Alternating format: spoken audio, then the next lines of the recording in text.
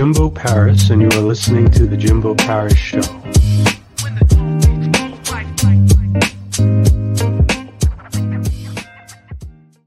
All right. How's it going, guys? This is Jimbo here from The Jimbo Paris Show, and today we've got a great guest on. His name is Matt. He's basically focused on mental illness, helping countries, and he has a hub that kind of steers people towards organizations working towards like a specific cause. And he also successfully recovered from schizophrenia and bicycled all the way across Canada. So let's see what he has to say. Hi, nice to meet you. Nice to meet you. Yeah, so please begin. Tell me who you are, what you're about, and what your message is. Yeah, so I'm in Canada. I've got schizophrenia. I got that at the age of 22. I bicycled across Canada before I got too sick when I was taking engineering at university. But the disease hit, and that took my life into a whole different path.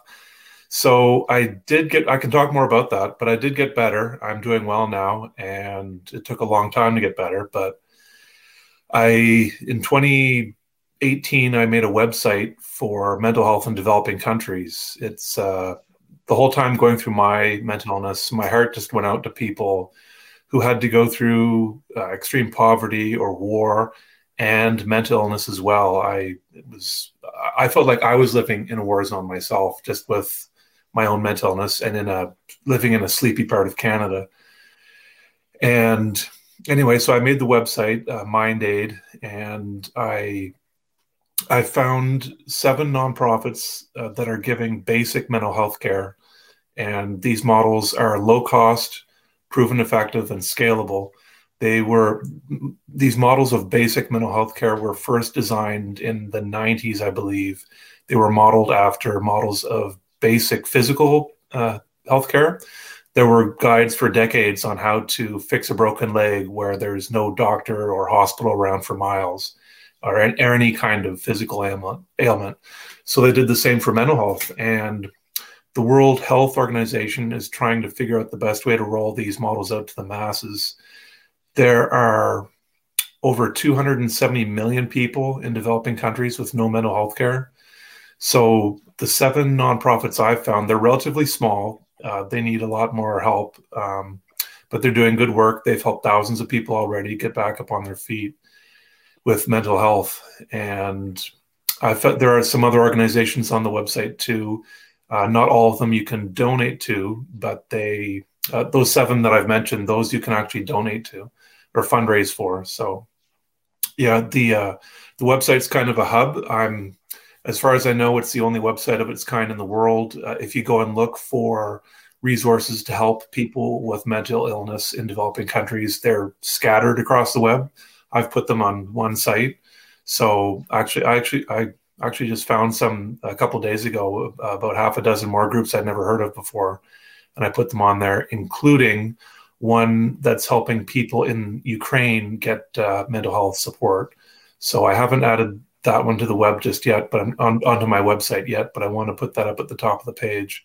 Yeah, it's I can talk about my time with schizophrenia. I can talk more about the mental health in developing countries part. I can talk about just mental health tips in general. I've read a lot of books on how to get myself better, and I can share whatever you want. Definitely. What is schizophrenia? Yeah, so a lot of people say to me, I don't know much about it, and I'm going to say this right off the bat, and I wish we weren't in a state that I have to say this right off the bat. It hurts me to have to say this right off the bat. The stats on violence and schizophrenia I've read 2 stats. First off, there's not a lot of information about schizophrenia. There are a handful of books I found. There are a lot more books on depression or anxiety. But with schizophrenia, I found 2 stats. In general, the general rate of violence in the population here in Canada, and maybe similar in the US, is 2%. 2% of the population the general population are violent. And that doesn't mean they're all killing people. In Canada, the rate of homicide is one person per 150,000 people every year. So that's like 0.0006% or something. So this 2% of the population, of the general population that's violent, it could be kicking, biting, scratching, violent bar fights. The World Health Organization says violence is actually difficult to define. There's a lot of different components to it. Psychological violence. The two stats I found on schizophrenia are people with schizophrenia have the exact same rate, 2%. It's no different. It's no more violent than the general population. Then the other stat I found is 4%, that 4% of people with schizophrenia are violent. So still 2 to 4%, that's low. I mean, 96 to 98% of people with schizophrenia are just not violent. And that's the way I was. I've never wanted to hit anybody in my life, sick or healthy. I live in Canada, didn't want to play hockey. Everyone else played hockey. I didn't want to play hockey. I didn't like the fighting. And anyway, I try to say that first off, because I know some people might be scared of people with schizophrenia. I'm trying to change that. And I think if people knew those two stats, like the 2 to 4%, I think that might make things more clear in people's minds instead of this vague sort of random, I don't know, much about schizophrenia. So I just like getting that out of the way first. I'd rather not have to talk about that because I wish everybody just knew that. And I didn't have to even mention violence. It's like saying people who are left-handed could be violent, or people who wear glasses could be violent. It's just like, it's not that much different. So, and I'm not an expert. This is just stuff I've read. The only official certification I have is an engineering degree. I've just got lived experience and read a lot of books. So question everything I say. I try to be as accurate as I can, but I could be wrong in something. That's the best I know so far. So schizophrenia it often has depression and anxiety along with it at the same time. I did. The schizophrenia part, 75% of people with schizophrenia hear or see things. They hallucinate. I never did. I was in the 25% that didn't. And there's another thing called schizoaffective disorder, which is a combination of schizophrenia and bipolar. The stats for schizophrenia, 1% of the population has schizophrenia. And if you include psychosis and schizophrenia are different. Schizophrenia, I guess, is a kind of psychosis. The stat on schizophrenia and psychosis, I think it's like 3% or 4% of the population has schizophrenia or psychosis. Yeah. So with psychosis, for me, I never hallucinated, but I did have more sort of trippy things going on, like my sense of time was affected. Time just went by so slowly, so unbelievably slowly. I felt sometimes that if my vision went, it wasn't a trippy thing. Like I just felt like I couldn't see things in 3 dimensions anymore. It was more like 2 dimensions. I still could, if you threw me a ball, I could catch it. It wasn't like I couldn't see in stereo or anything. It's sort of hard to describe, but I've heard other people with depression or other mental illness say they feel disconnected. And that's what it felt like. I was disconnected. I've heard some people say with schizophrenia that it's like watching TV. Like you can see exactly what's in front of you, but you can't reach out and interact through the screen. You just feel very disconnected, like you're watching a movie of your life or something. It was so hard to get out of bed in the morning and to keep going through the day. I really just wanted to lie there. To be honest, the first 15 years of my recovery, I wanted to be in a coma. I literally would rather have just been in a coma. For people out there listening who have it or who have a family member who have it, I want to tell you that it's possible to get through. There is hope. I sort of have 2 messages. For people who haven't gone through schizophrenia or mental illness, I try to let them know how difficult it is, so people can show more respect and have more empathy for people going through mental illness or schizophrenia. My other point I try to make is for people going through it, I want to downplay how difficult it is and say you can get through it. You can keep going. One very interesting thing that's being worked on is called avatar therapy. This is for people who have hallucinations. Through this therapy, after maybe 6, 8, 10 sessions or so, once a week, their hallucinations stop. Not all of them. It doesn't work for some people. Some people get partial results. Other people, their hallucinations disappear, which I think is just incredible because these can last for years or decades in people. And to have them gone in just a matter of, a handful of sessions over a matter of weeks, I think is incredible. So they're working on this and trying to get it more in Canada. There's a group that's made this available to people. They're still working on it and trying to do more research on it. Are there any role models you have or other people you know have that also deal with mental illnesses as well? I have some role models for people with mental illness. I do know that there's a young lady, Cecilia Mago, and she's got a TED Talk. She has schizophrenia, and her TED Talk that came out in 2015 is called "I Am Not a Monster: Schizophrenia." She's in her mid-20s, and she's trying to tell people like, I have schizophrenia, but I'm not a monster. I don't, I'm not out to hurt anybody. She started a nonprofit. She's in New York City. She has student advocates with schizophrenia or psychosis all around the world. And they help, because schizophrenia often hits people late teens, early 20s. With women, it might hit a bit later, maybe late 20s, but that's not set in stone. You can get a girl who gets it like at 13 or something. It's schizophrenia is also known to skip generations sometimes, but there's still there's mystery around it. They don't know exactly everything about it. But her nonprofit, she's got a student advocates because schizophrenia often hits at the university age. And I'm really impressed with what she's doing for schizophrenia. It's when COVID hit, she started posting videos of their Zoom sessions with their student advocates with schizophrenia or psychosis all over the world. And for the first time in my life, I was seeing pictures of people who had the same thing as me, schizophrenia. They'd have like a photo of like a Zoom session with like 10, 12, 20 people on it. And they just kept posting these, and I'd never seen so many people.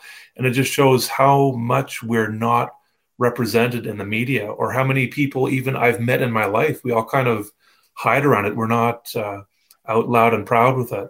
And I wish that would change. With COVID, things have changed a lot more with mental health. Everything's out in the open, but they say that some mental illnesses still aren't out as much as they should be. So it's on my website in the About section, I've got a couple links there to people who sell T-shirts and clothing for people to promote schizophrenia awareness. So I'm trying to, I'd like to have more people have schizophrenia out in mainstream conversation. So yeah. Robin Williams' son, Zach Williams, he is, and Tim Shriver, of the founder of the Special Olympics, and Allison Janney, the actress from the TV show The West Wing, they and others have a hashtag Break the Chains platform, because some people with mental illness are actually kept in chains in some countries. They estimate hundreds of thousands, not millions, but hundreds of thousands of people with untreated mental illness kept in chains in 60 countries. And I linked to their website on my website, hashtag Break the Chains, and that there's a pledge there you can sign. They're looking for 20,000 signatures. If any of your viewers want to sign that, they're trying to get help to unchain people with mental illness. And yeah, so Zach Williams helps promote that. At the bottom there, if you scroll down just a little bit, then the blue hashtag Break the Chains, there's a link there. Yeah, that's the page. Yeah, there's Allison Janney, and there's a video there that Allison Janney imager. That's a YouTube video with Allison and Zach and Tim Shriver and some other celebrities who are helping stop this.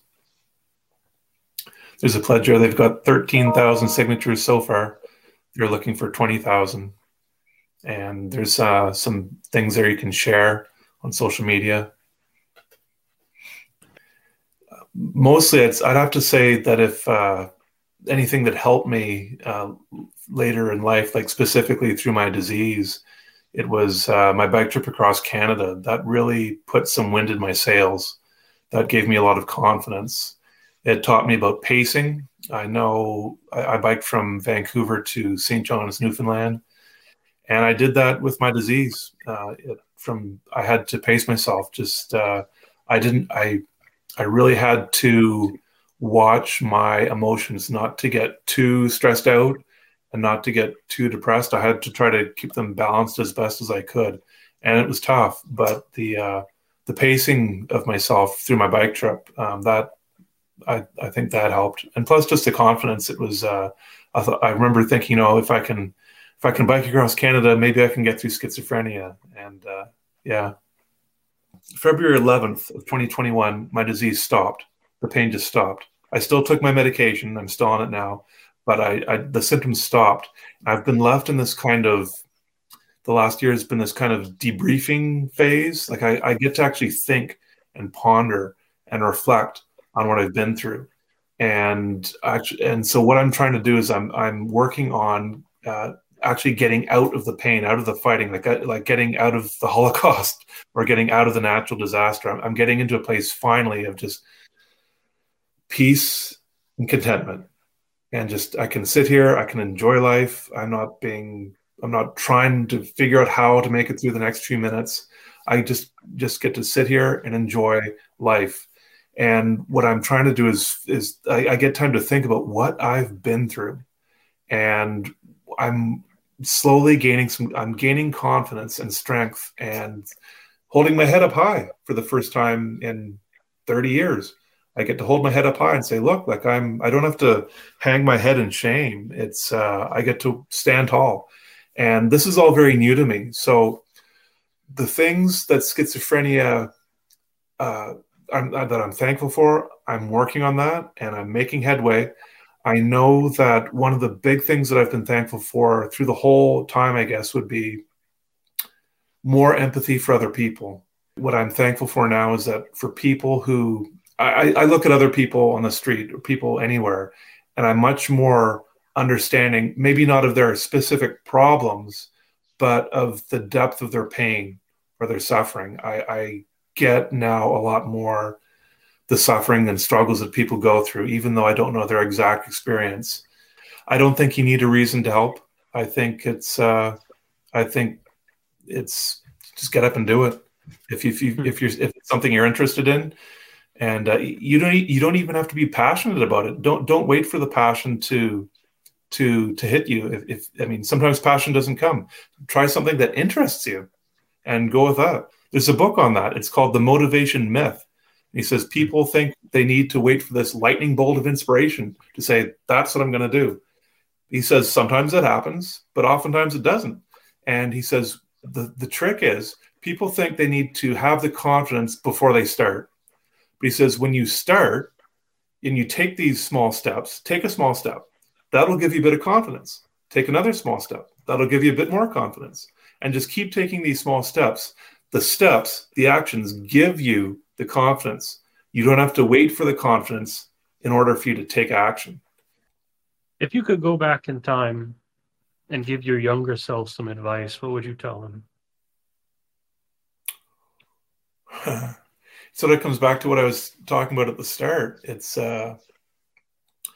you are capable of so much more than you think you are. I believe we all have vast, vast, vast amounts of courage, patience, determination, lying dormant inside us, waiting to be used at a moment's notice during crisis.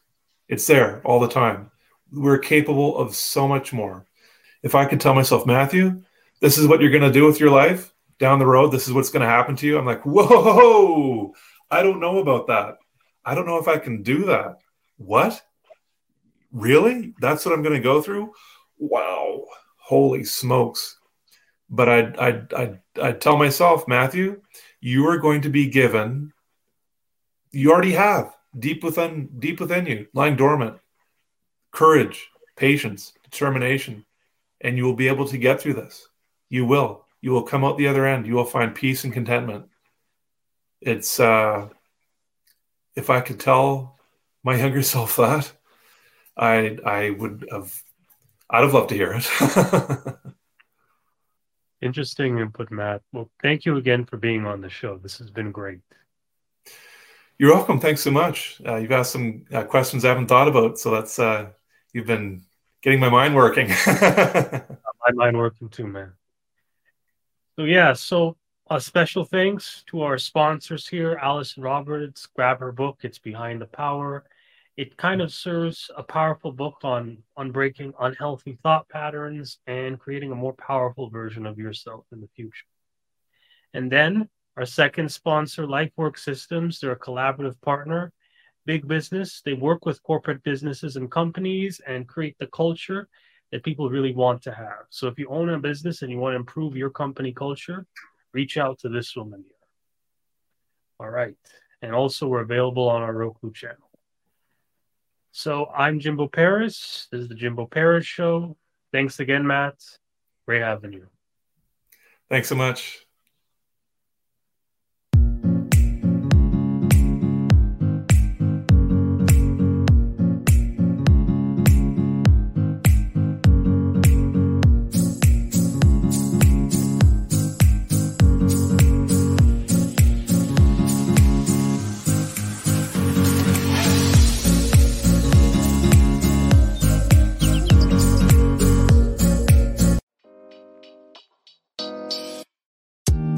Thank you for listening to the Jimbo Paris Show.